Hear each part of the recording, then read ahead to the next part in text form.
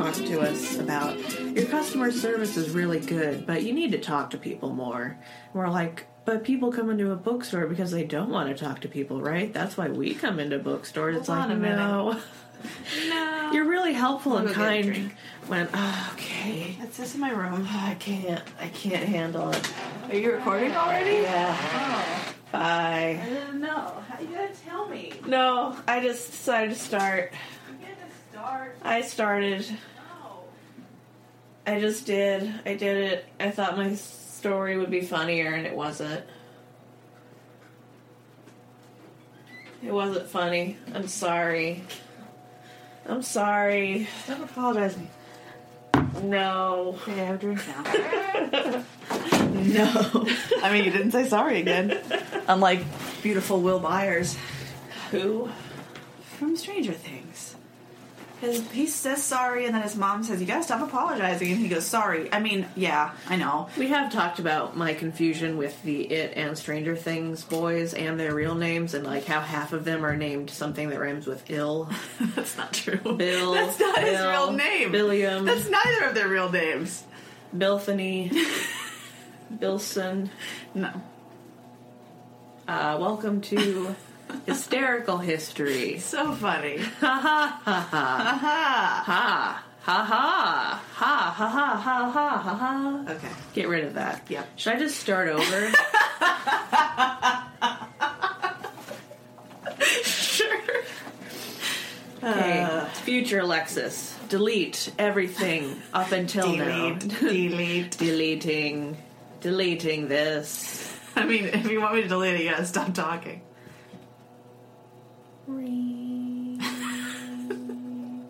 There's just a little bit of sound waves too. It's gonna be that way. It is picking it up. There's someone, of course, mowing their lawn. But if I do the low cut, it should go away probably. Who mows their lawn? I don't think it's it's making. It sounds like they're weed whacking like to me. They're sawzalling. It's too high pitched to be. Yeah, that's not a lawnmower. Anyway. Hysterical History. Yeah. With Haley and Alexis. Yep. With Alexis and Haley. Any way you want it. That's the way you want it. Sorry. Okay. Any way you want it, that's the way you need it. Any way you want it. History. Wait, moment of silence. Ring. So you can delete everything before this. Thank you, Jenna, for emailing us. We were very happy to get that. Sorry for the confusion the last time we talked of you. Last time we spoke about you. It's so cool and weird that your household, listens to us as a way to unwind. Yeah, decompress. That's so cool and strange. It is. And we really appreciate it. When she says strange, Haley just means, there are people whose podcast we listen to for that reason. Yeah. And we would never have assumed someone would listen to our podcast for that reason. So it's great. That's something I associate with, high quality, cool stuff. And I'm like, wait, we're high quality, cool stuff? That's not possible. That's not right. You must be mistaken. Excuse me. Excuse me. But yes, it was great to hear from you. And we hope it helped your spouse feel better. Yeah. By listening to us talk about stupid things. So, cool shout out to Jenna and spouse. That's us. Mine hit double finger gunning you. There we go. My first one hit quadruple. My shirt.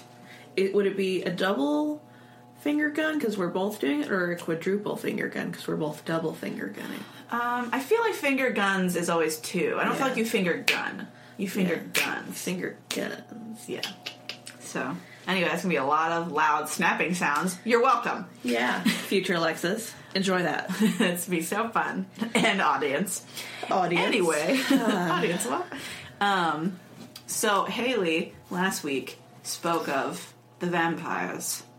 That are real. Yes. Tommy Wiseau is one of them. And the ones in America, that we just, flip them over, and then we're good. Just depending on your state. They're done on that side. Flip them over. Flip them over. But specifically, she talked about Rhode Island, and I mentioned Rhode Island because I said I have a connection with Rhode Island, because when I was in 5th grade, I did a report about Rhode Island. I also did a report about Hawaii at some point in my life, but I don't have a deep connection with Hawaii. All I remember about Hawaii is, like, hibiscus is their state flower. I think that's literally all I remember. Terrible. Yeah, so. Sorry, Hawaii. It's a rightful monarchy, and it will be again. I agree. Maybe that's why I don't have a connection with it, because it's really not America. It's not America. Anyway, we'll talk about that sometime. Yeah. But not today. Today I'm going to talk about Rhode Island, and the most famous of all the Rhode Islanders, I think I can fairly say, Anne Hutchinson. It's notable that the only famous Rhode Islander is, like, the first one. She's not the first one, she's the coolest one. She's, like, the first one. But this is very early America, before it's really America. It's still Vespucci land. Yes, it is. And Anne Hutchinson hasn't found anything here, but I thought she was so cool when I was in 5th grade that I also wrote an essay about how she was my hero. When everyone else wrote about their moms, I was like, Anne Hutchinson is amazing. That's so awkward and beautiful. I'm sure my teacher loved it. Yeah. Mrs. Nichols thought that I was just a jewel. She just loved She thought I was a Jew. She thought I was a Jew. What? No, a jewel. The nice things that people buy that are expensive. Which is not Jews. Not Jews. Jews are cheap. Yep. Often free. Although you do buy them for your loved ones sometimes. Sometimes. So they can take care of the house. Yeah. Make you potato pancakes. Thanks, Jews. Anyway, Good job, happy Jews. Hanukkah. No. Not quite, but close. Ah, dear. But anyway, America, though, I really feel like is founded on the principles of punk rock. Right, Haley? Yes. Because punk rock is all about anti-establishment. Yeah. It's all about making noise and not taking it. I mean, that's what's on all the posters anyway. That's right. Punk rock. The reality is a little bit more complicated. Yes. Because there's the punk rock, and then there's the establishment behind the record label that's like crushing your soul. That's true. Slowly. But that takes a while. But at this point, America's underground punk rock. Nobody's in charge. Yeah. Everybody's screaming and kicking and punching each other in the mosh pit. It's like music on the streets. That's right. Mm-hmm. There's not even very many streets. Yeah, there's no streets. It's all just woods and murders and punk rock. And footpaths. And footpaths. So that's what we're going to talk about today. Yep. And how about Anne Hutchinson's whole life is punk rock. Nice. It's built around punk rock, even just from her, like, early childhood. Yeah. So, she's not born, but she's not born. Ever. She's just created. She's like Aphrodite, just rising from the foam of punk rock. That's right. No, we don't know when she was born, because who freaking cares about that in the 1500s? We know when she was christened, because that's what matters. Because who's keeping records? Punk rock. No. Punk rock does not keep records. The church, the establishment, is keeping the records. What about... So it decides when you are alive. It decides. Yep, and it decides that for her it's in 1591. So she's born in Alford, England. That's not real. Apparently it used to be. Alford. I almost said Alford, but I'm pretty sure it's Alford. Alfordshire. So she grew up with her father. It says he's a deacon, but he is a dissident minister. It also mentions him, and he is at some point tried for heresy and silenced. Whoa, they sewed his lips shut. Punk rock. Oh my gosh. Her dad is punk rock. He's not into this, whatever is happening in England church, even though he's a part of it. It's like anarchy. He's like, there's better stuff than this. And they're like, you gotta zip it. He's like, okay. I guess, if they force me to. Yeah, he's silenced and imprisoned many times. Whoa. For complaining about the poor training of English clergymen. Whoa. So he's like, y'all need to train them better. I mean, and they're like, that's pretty low-key punk rock. And puts him in prison. We need to train our people better. Hey, shut up. Hey, shut up, heresy. Put him in prison. Put him in prison. But because of this, and like how he generally feels about the church and about like personhood, really, he teaches Anne like how to read, which is like kind of a big deal in the 1500s for girls, and specifically a lot about the Bible and like how to read the Bible and like kind of how to interpret it for herself, which is a very big deal at this time. That's weird. Right. People don't do that. No. But her dad's a punk rock minister, and so she does. That's dangerous. It's like people who will continue to be dangerous. Learn how to interpret the Bible as a text.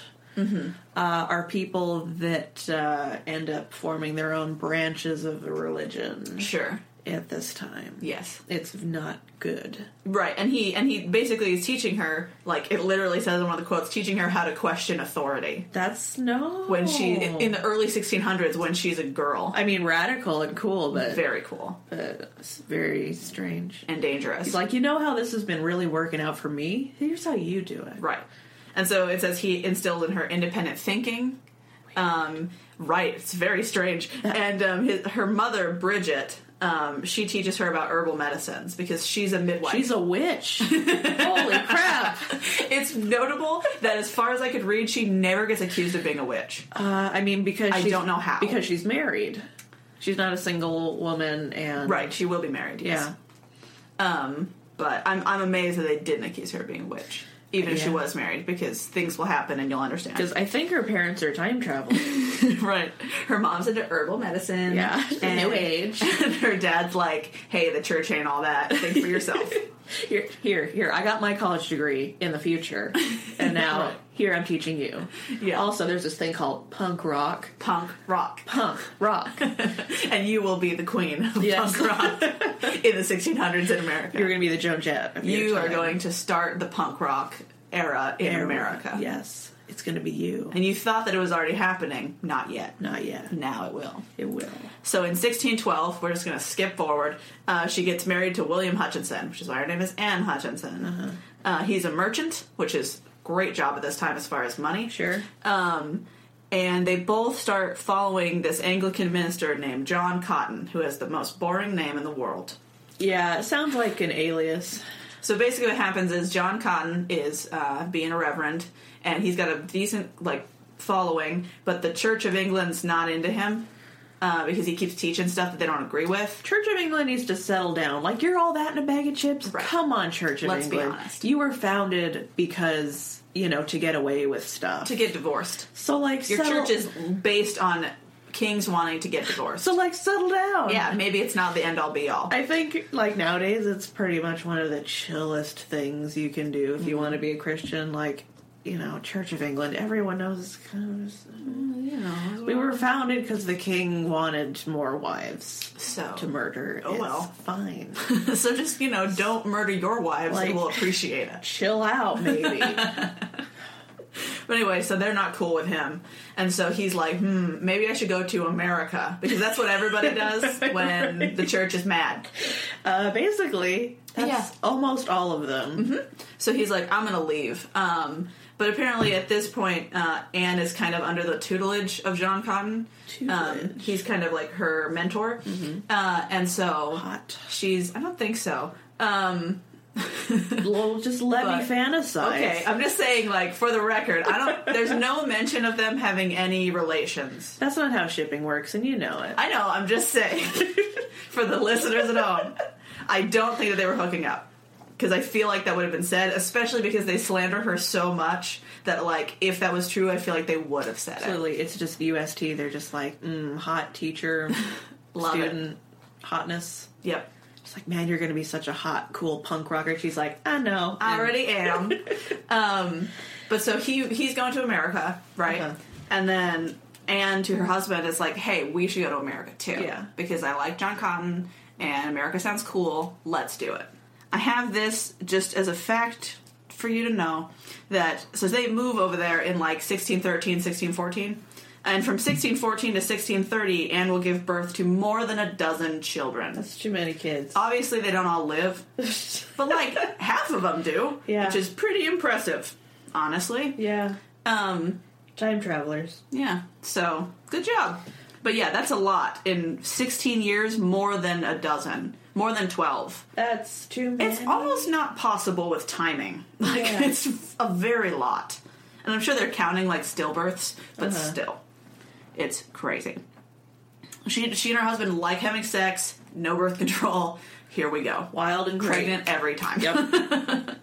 But anyway, so she moves to the Massachusetts Bay Colony, is what it's called, which is where John Cotton has moved. And initially, it was supposed to be, it's mostly Puritans, and initially the idea for it was supposed to be religious freedom, and things are cool, you can kind of do what you want, we're not going to be super judgmental and harsh on you, right? But John Winthrop, who becomes their governor, it says he envisions a city upon a hill. And so he's into Christian unity and order. So he's not into this, like, hippy-dippy, willy-nilly, everyone's cool with everyone else. He's like, no, I want this to be Eden. I want this to be, I mean, yeah. the city of Enoch. It's going to be good. It's going to be good, and to do that we have to snuff out the dissidents. Right. Which is true. It's true. That's what I learned from when we took our young adult class in college. It's like, to get a utopia, you have to have a dystopia. It's true. Yep. You gotta have the bad and lead you to the good. You gotta have someone weeding out all the bad parts. Mm-hmm. And so they started in 1629, and they go over there in 1633. And this is most of the interesting part of Anne Hutchinson's life, is her in America. And it's like a pretty short amount of time. It's only like 10 years. But it's what happened? Rockin' 10 years. So, in 1634, the Hutchinsons move over. It's like the year after John leaves, the Hutchinsons move. It says, in one of them, it said, in part to escape taxes forced on them by the English monarchy. So, it sounds like they're literally evading taxes, but also because they're like, hey, our reverend moved over there, and we liked him, so bye. Peace out, England. Yeah. I don't know that there's something more punk rock either than the English monarchy is trying to tax you, and you're like, we're just going to move to America. Bye. Bye. We're going to go into the wilderness. We're going to go in the trees, and you'll never find us. Good luck. But so they go over there, and they settle in Boston, like what's today Boston. And Anne serves as a midwife and an herbalist, because that's what she's been trained to do by her mother. Which? That's right. And then William, he's wealthy because of his mercantile ways, and he's a cloth merchant specifically. And he buys a merchant of the cloth. No. He's not religious. At least he's not in the church. And he buys half an acre lot on the Shawmut Peninsula, which is now downtown Boston. So great land. Good job. It will be very pricey in the future. Yeah. Get in there early, just like a good time traveler. That's right. You know exactly where to go.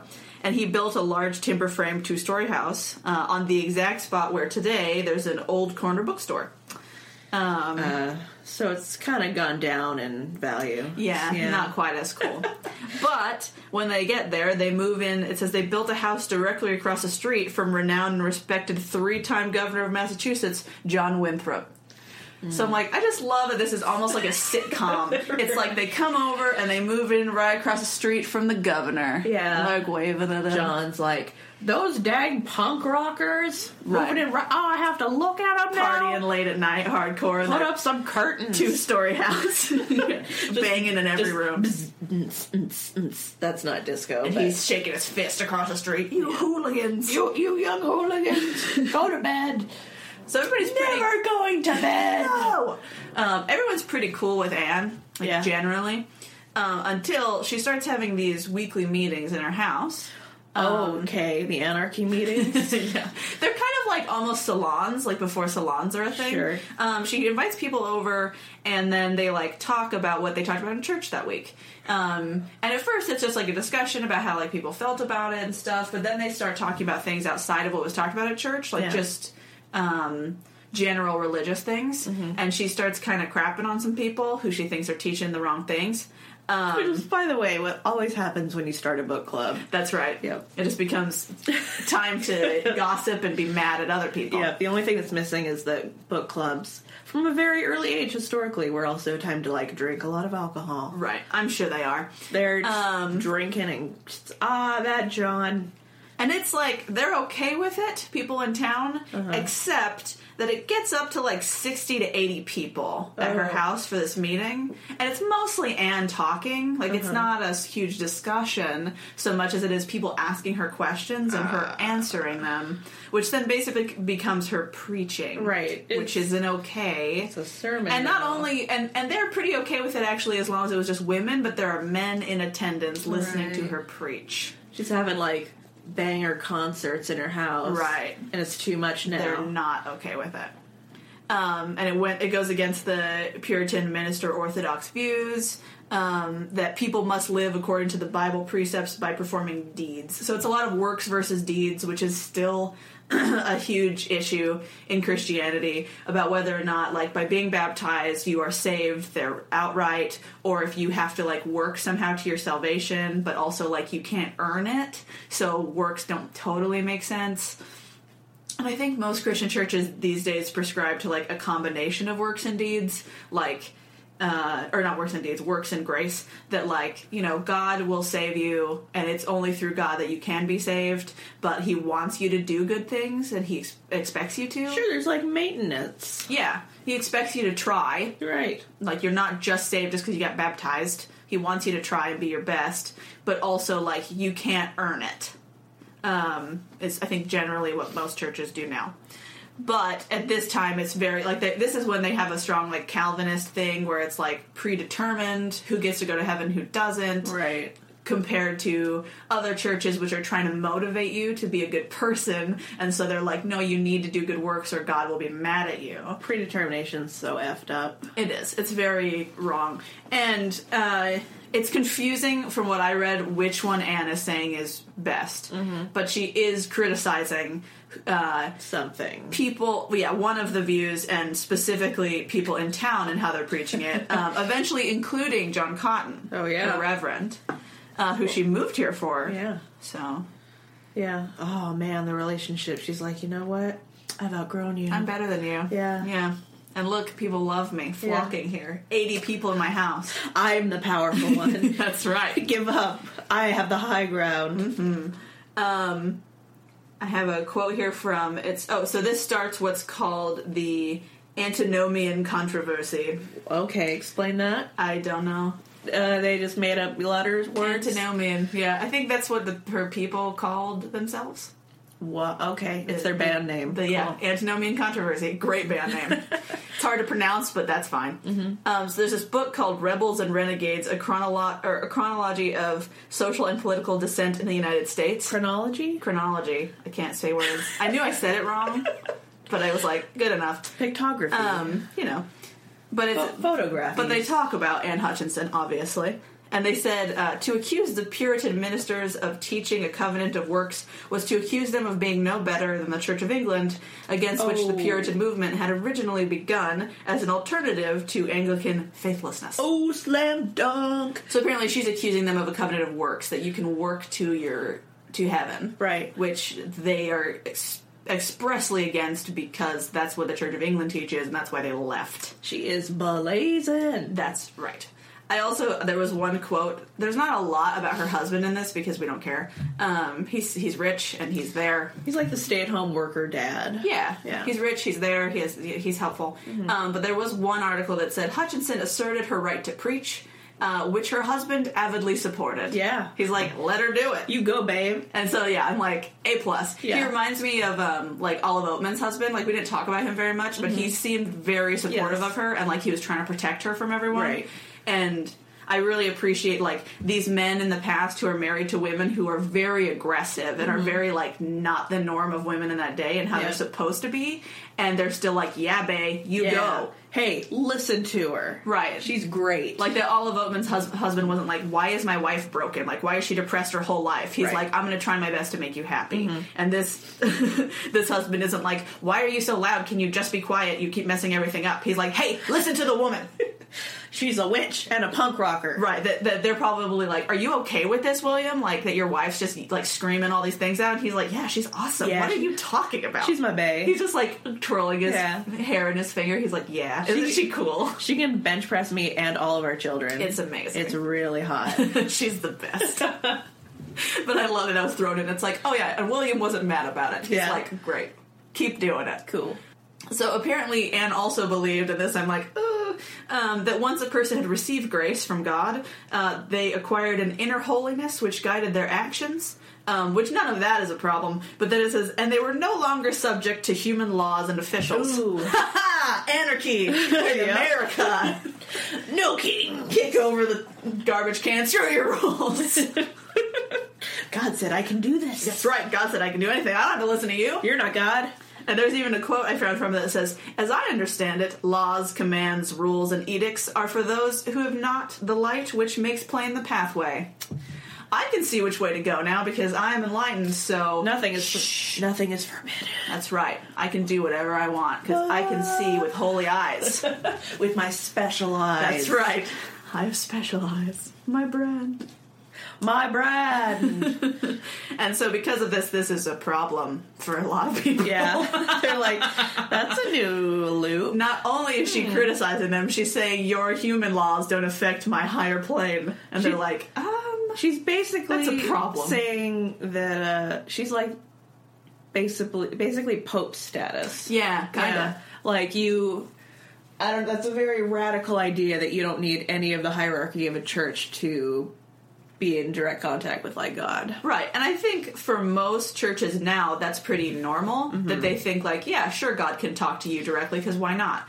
And like direct you about your own life. But right now we have a separation of church and state, and the church is not running things. Right. And not only that, but like at this point in time, nobody believes that. Right. People, as soon as I read that, I was like, dude, this is why they burned Joan of Arc. You gotta be quiet. That wasn't even that long ago. You gotta settle down.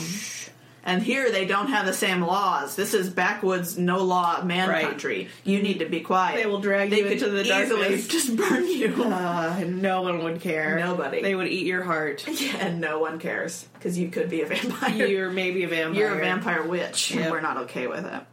So apparently this is the point. So she kind of starts calling Reverend John Cotton out, and he turns on her. Of course. She doesn't keep her boyfriend and her husband, just her husband. So way to marry the right one. Yep. But he describes her meetings as promiscuous and filthy comings together of men and women. Yeah. Covens. They use the word coven. My favorite, men and women. Yeah. I mean, there could be witches and dude witches. Yeah, and male witches. And male witches. Mitches.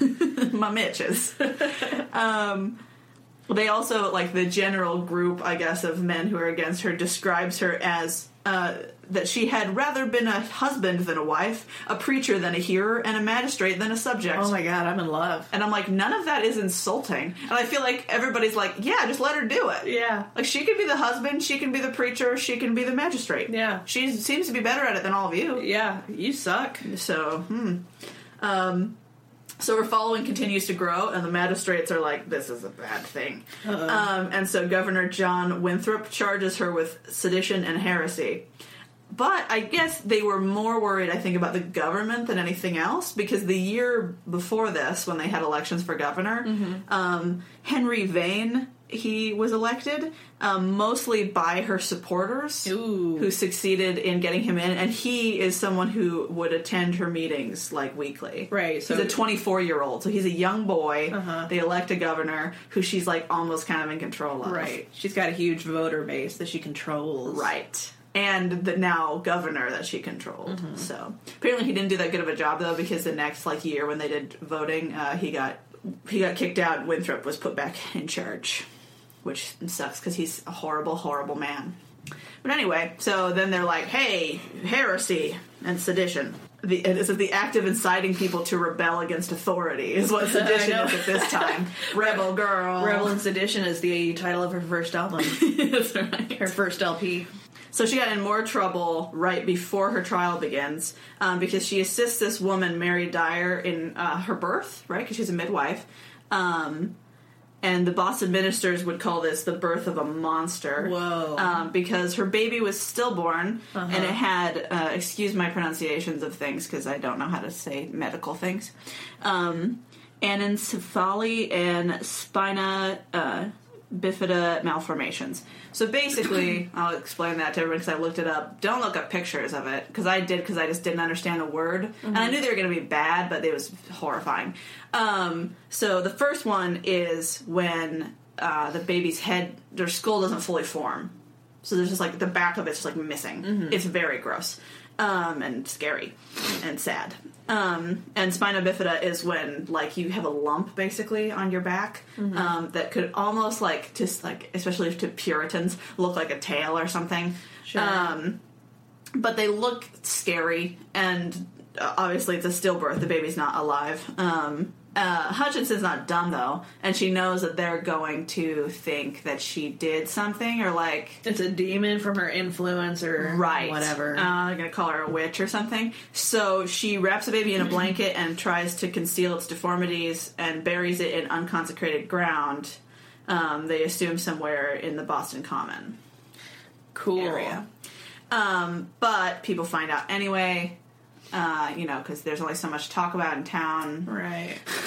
So gossip leads to people know about it, to they exhume the body, and then it makes it look even worse because she was trying to hide it. The Boston ministers declare the deformed baby a punishment from God, and they would later do the same thing when Hutchinson would have a similar delivery in 1638, so the next year. Clearly. She gives birth to a baby that has similar conditions. Which I'm sure isn't because of, like, the health of your place that people are giving birth to babies with the same deformities and problems. I'm sure it's because Anne Hutchinson's evil.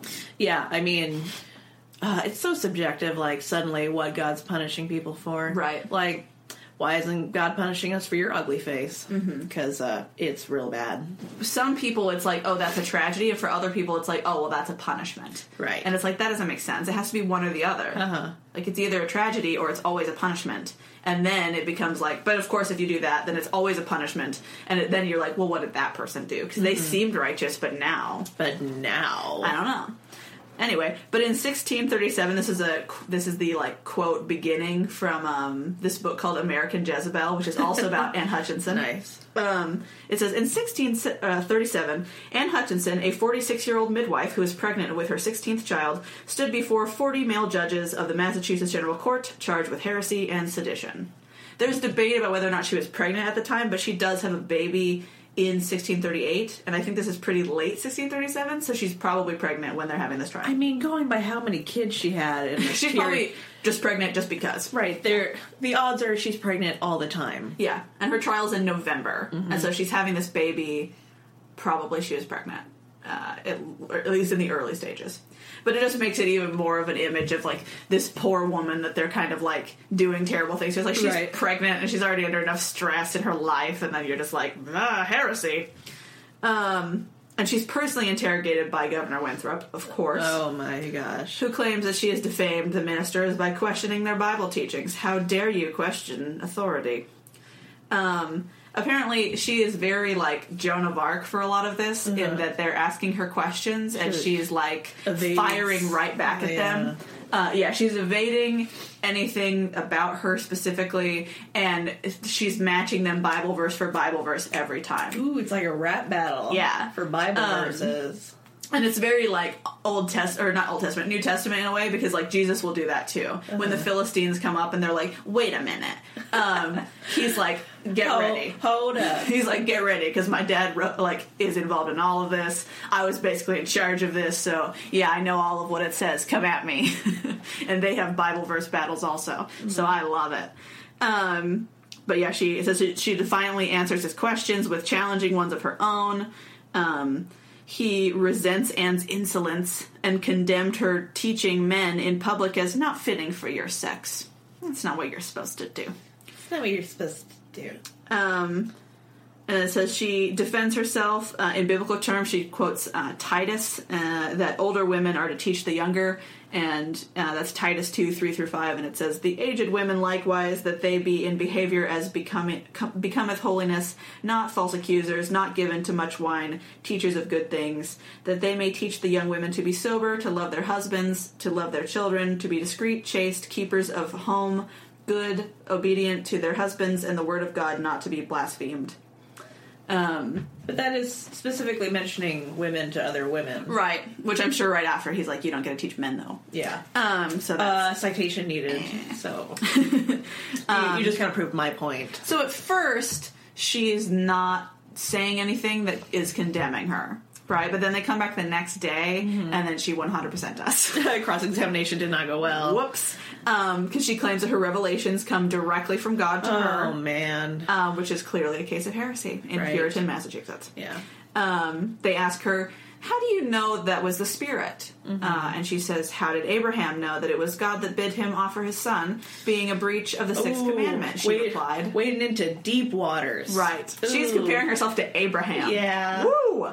Because she's saying, he's supposed to kill his son, and it says in the sixth commandment you're not supposed to kill nobody. So how does he know that God's telling him to do that and not the devil? By an immediate voice, the court says. So to me, by an immediate revelation, she responded. How? An immediate revelation, the court said. By the voice of his spirit to my soul, she insisted. Oh, no. I have another quote from John Cotton about her after this happens.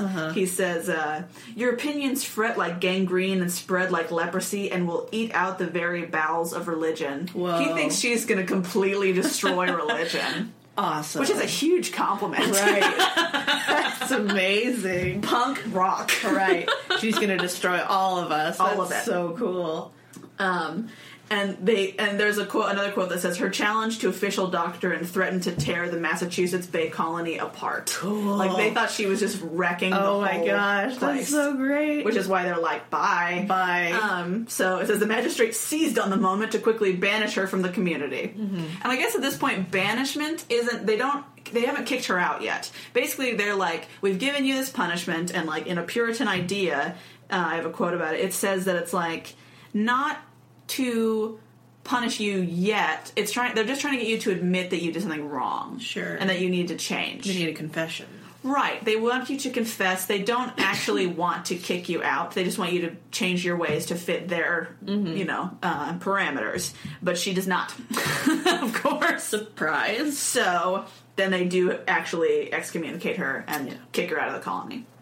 So, bye. But she's not the only one who leaves. It's her and then 60 to 70 of her followers also leave. Nice. Which is why I say, like, there are people who have founded Rhode Island at this point, but I'm pretty sure she's brought the biggest influx of people they've ever had. It's like 500,000%. It's probably more people than they have. Yeah. Significantly. So they go with her. It's like 2 people sitting at a camp. This is Rhode Island. Ooh.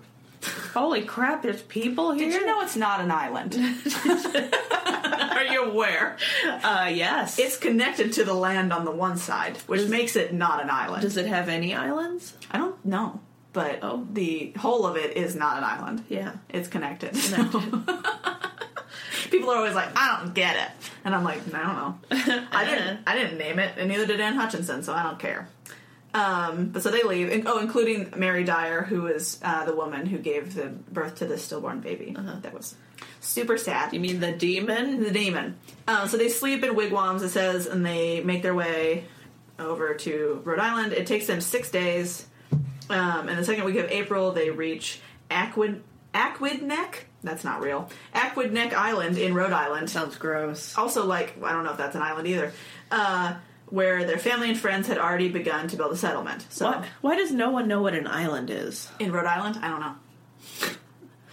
know. So that May, Anne Hutchinson goes into labor, and she gives birth to once again, sorry about my medical stuff, I don't know, hydatidiform mole, which is a mass of tissue that is usually a result of sperm fertilizing a blighted egg. So it's like an egg that's already not working, it's done.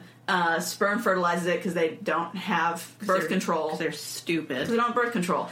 And they're still having penis and vagina sex. Yeah. And so, there we go. And so she's like 40-something right at this point. Almost 50. And your body basically can't do it anymore. And so she gives birth to, it's basically like a tumor. It's like a non-cancerous tumor. It's just a mass of like nasty flesh and stuff. Gook. Yes. Also, I wasn't calling them stupid. I thought you were referencing the actual sperm. I'm like, sperm are stupid. Oh, no. They're idiots. No, 100%. Yeah. Also, they don't know where to go and what to do. I love the term blighted.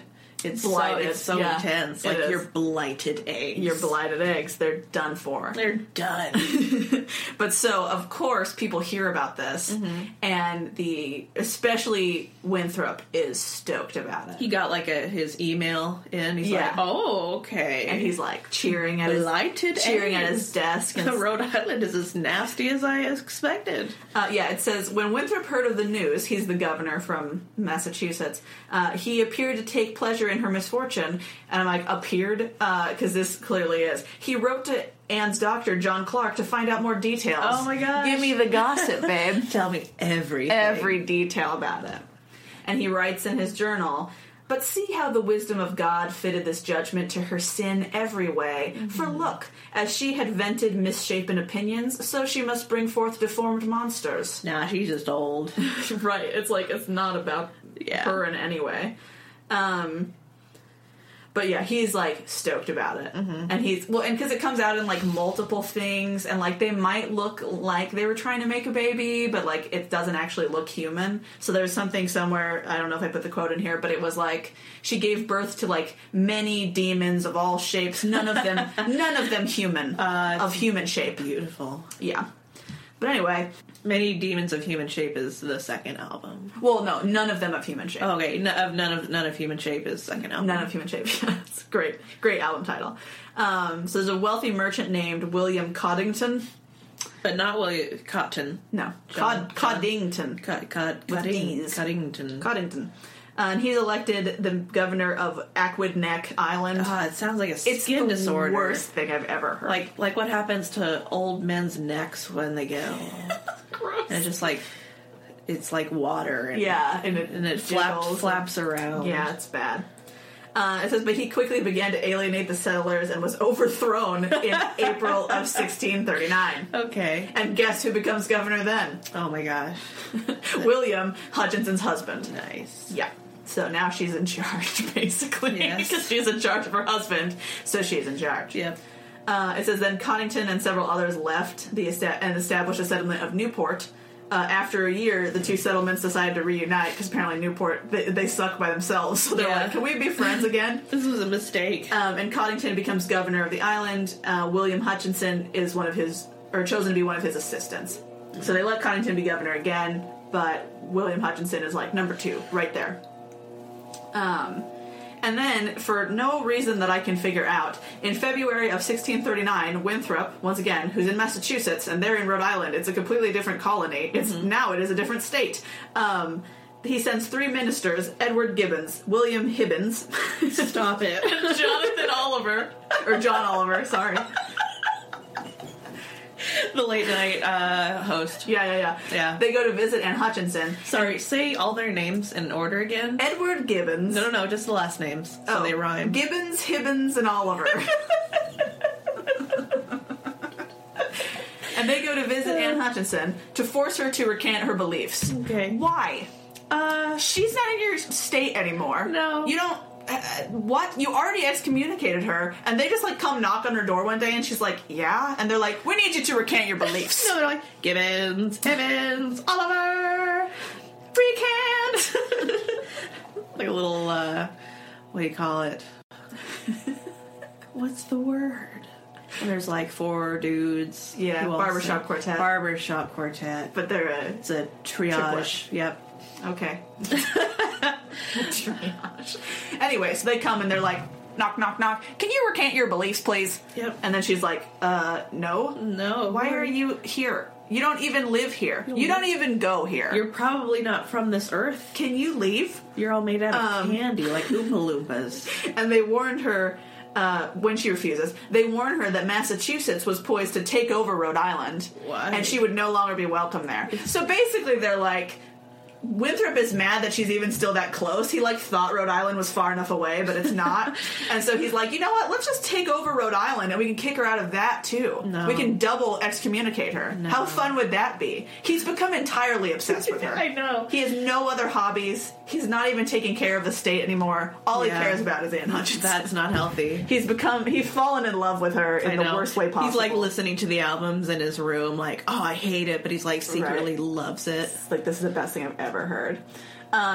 So in 1642, 3 years later, her husband William Hutchinson dies. No, who's going to raise the children? I know, it's terrible. And cook the meals. And not only that, but like, you know, I feel like her husband was probably a big source of, like, comfort and love and, like, support for her compared to everyone else. Right. Like, he's kind of this, like you said, like, time-traveled, magical husbandman that does not exist at this time. Right. And then he dies, and it's like that constant support and help and belief is gone. Now she's in danger of being a witch. Now she's in danger of just being murdered or, like, people just coming at her real hard.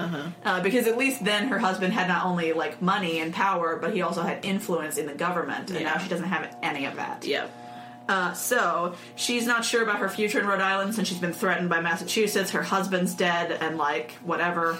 And so she decides to move her children to New York, to, it says what is now the Pelham Bay Park, which at this time is a Dutch colony, which is New Amsterdam. So she's not even in, like, English land anymore. Yeah. She's moved on to the Dutch. They moved to Garbage Island. But you know what? The Dutch are way more chill than the English, so it's probably a good plan. So she moves there, and there's a sketch of Hutchinson by Nathaniel Hawthorne that he does in 1830, titled Mrs. Hutchinson, which I think is adorable. So cute. And we don't have a lot of information about how her life was in New York, but I did want to read this. It says, Hawthorne envisioned that Hutchinson found not only peace of mind in New York, but also the chance to be the leader she always wanted to be. Yeah. He says, her final movement was to lead her family within the limits of Dutch jurisdiction, where, having felled the trees of virgin soil, she became herself the virtual head, civil and ecclesiastical, of a little colony. Perhaps here she found repose hitherto so vainly sought, secluded from all whose faith she could not govern, surrounded by dependents over whom she had an unlimited influence, agitated by none of the tumultuous billows which were left swelling behind her. We may suppose that, in the stillness of nature, her heart was stilled. So it really took, like, the Manhattan Underground music scene for her to really thrive. Yeah. She found peace. She found her place. Unfortunately, it would not be for long, and it would be, once again, because of a white man that her life is ruined. His name is Kieft. That's his last name. Kieft? With a T at the end. Kieft. Kieft. That's his last name. Kiefter Sutherland. Kieft, yes. Kieft has been living in New York for a while. And he has this whole scheme that he's done where he is in basically control of a local Mohawk tribe. Yeah. He's become their leader, basically. And he extorts protection money from the Algonquins, the Raritans, and the Wappinger Indians to keep them safe from the Mohawks, who he's in charge of. What a racket. And when the other tribes refuse to pay, and they attack the Dutch colony, Kieft unleashes the Mohawks on them. In 1641, so this is before she lives there, but this is right before, so it's important. In 1641, he again tries to persuade the Wappinger Indians to pay by sending the Mohawks to attack them. It says, failing to realize who's behind the attacks, the Wappinger Indians appeal to him for help. Oh, no. Like, could you help us? They keep attacking us. Yeah. And he responds by sending more Mohawks after them, and then some of his own troops to attack them. What a dick. Yeah, he's a huge dickhead. It says, actions such as these eventually sparked the series of events known as Kieft's Wars. Just murder him. So, yeah. He's terrible, and it's the worst. So Anne moves to the Long Island Sound, which was in, Dutch jurisdiction right after her husband dies. And there's a local Native American tribespeople, the Siwanoy, who are angered because of all of this terrible Indian against Indian and white people interference happening. Right. Even if it doesn't sound like they were directly involved. Obviously, they're not going to trust a lot of white people around here if they're literally pitting tribes against each other. Right. And so they come across the Hutchinsons' cabin one day, and they murder basically all of them. Oh, I mean, yeah. That seems reasonable. It says, and the reaction in Massachusetts was predictably harsh, and many considered this Anne demise her divine judgment. Sure, because God controls the brown people too. Yeah, everyone. And I'll just give you a description of what happened specifically. As quickly as possible, the Siwanoi seized and scalped Frances Hutchinson, William Collins, several servants, the two Annes, mother and daughter, the younger children William, Catherine, Mary, and Zuriel. As the story was later... I know. That last one, William, really. Catherine, Mary, Zuriel. Okay. As the story was later recounted in Boston, one of Hutchinson's daughters, seeking to escape, was caught as she was getting over a hedge, and they drew her back again by the hair of the head to the stump of a tree, and there cut her head off with a hatchet. Who saw that happen? I don't know. Who were the witnesses? I'm assuming it was either, like, people nearby, like white people, or they heard this from the Native Americans. Sure. But who knows? There was, however, one of her family members not there. Hutchinson's 9-year-old daughter, Susanna, was out picking berries at the time of the attack. Oh, no. I know, it's the worst thing ever. Oh. She hid from the attackers but was eventually captured and lived with her captors for a few years until she was ransomed back to her family, according to a book called Unafraid, The Life of Anne Hutchinson. I have a quote about that. When another treaty of peace was finally concluded with the Indians in 1645, one of the articles insisted on was a solemn obligation to restore the daughter of Anne Hutchinson. The Dutch agreed, or guaranteed, that had been offered by the New England friends of the little captive, and the obligation on both sides was fulfilled. Susan was restored to the Dutch against her will, it is said, since she had learned to like her Indian captors, and she was eventually returned to Rhode Island. Which I was like, you know, it's a very similar thing, I think, to Olive Oatman, also in this way with this daughter, that I was like, of course she likes her captors, her whole family is dead. Right. Like, and she's 9 when they take her. It's like, if they're any amount of nice to her, she's like, well, this is my new reality. Right. This is my family now. And then they take it away again. And so it's like, of course she doesn't hate them unless they're treating her very badly. And Winthrop is actually the one who gives her the name American Jezebel, which is the title of one of the books about her. Yeah, that makes sense. He says, "This American Jezebel kept her strength and reputation even among the people of God, till the hand of civil justice laid hold on her, and then she began evidently to decline, and the faith to be freed from her forgeries." Posthumous best of album, American Jezebel. American Jezebel. Reverend Thomas Weld also said, "The Lord heard our groans to heaven and freed us from our great and sore affliction. I never heard that the Indians in those parts did ever before this commit the outrage upon any one family or families, and therefore God's hand is the most apparent, or more apparently seen herein, to pick out this woeful woman." Ugh. Currently, now there is a river and a highway in the area that are named after her. There's apparently there's a statue of her in front of the Massachusetts State House in Boston, which I think is hilarious. Yeah. So I'm like, what a good F you to John Winthrop. Right. Like, she is in front of it and you are not. Even though she was never in the government at all. Like, she's what makes this area famous. Right. Good job. They think, this is like interesting information, it was discovered that there was a warrior Wampage who took Anne's name after her death, calling him Anne Howick, which is assumed that he's the one who took her life, because I guess that's what they would do sometimes. Oh. Like, if you killed them, you would adopt their name of the most notable of your victims. Sure. So they think that was him, and I guess he even transferred the deed of her property to someone else and listed his name as Anne Howick alias Wampage. So, like, apparently he also owned her house. So they're pretty sure that he's the one who killed her. What interesting, ownership deed laws. In the wild, wild west. Or wild east. And just for interest, they're talking about her descendants, right?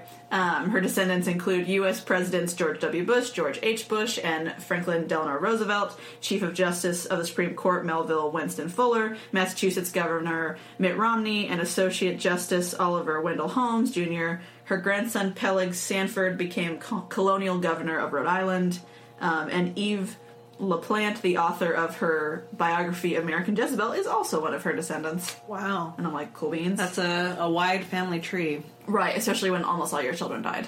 Yeah, I mean, that's quite a bottleneck that you can trace that back to. And I guess in I'll end with in 1987. Sorry, my numbers are all in the wrong order with my brain.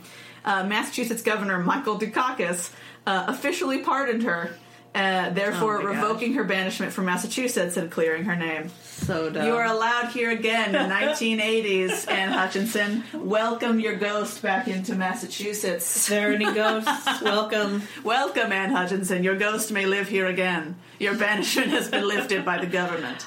How low must your approval rate be that you need to pull that stunt? You need to pardon Anne Hutchinson. Oh my gosh. Amazing. Did you do anything useful in your term, sir? I mean, Michael, wasn't Dukakis, didn't he run for governor, or not governor, vice president or something? Did he win? I don't think so. Yeah. I've just heard the name Dukakis before. I don't even know that was the same one. Yeah. Did he win? Well. Did he win? Nah. Well. Don't think so. Well. I mean, he might have. I don't know a lot of vice presidents, so hard for me to say. I only really know the ones that have been while I've been alive. Right, because, who cares about the other ones? Yeah. But anyway, that's Anne Hutchinson being the most punk rock of all time. Punk rock! Just busting in the door and, here I am, ready to tear down these walls. Anarchy! Yeah. Just, boom, anarchy in America! What's better is how everyone was afraid they're she's gonna destroy everything. No, right. It's they're not she needs to calm down because she's annoying us. It's literally they're afraid. They're afraid. She's so cool and powerful and awesome that they're she's going to ruin our whole community. There's nothing more legitimizing. Someone thinks that she's going to ruin all of religion. Yeah. Just by existing. The whole thing. The whole religion. They're so scared of you that you move one state over and they're we're going to take this state over and you got to move farther away. Yeah. Because please don't be so close to us. It's icky. I'm scared. I can still feel it. I'm scared. You're way over there, but it's like a burn on this side.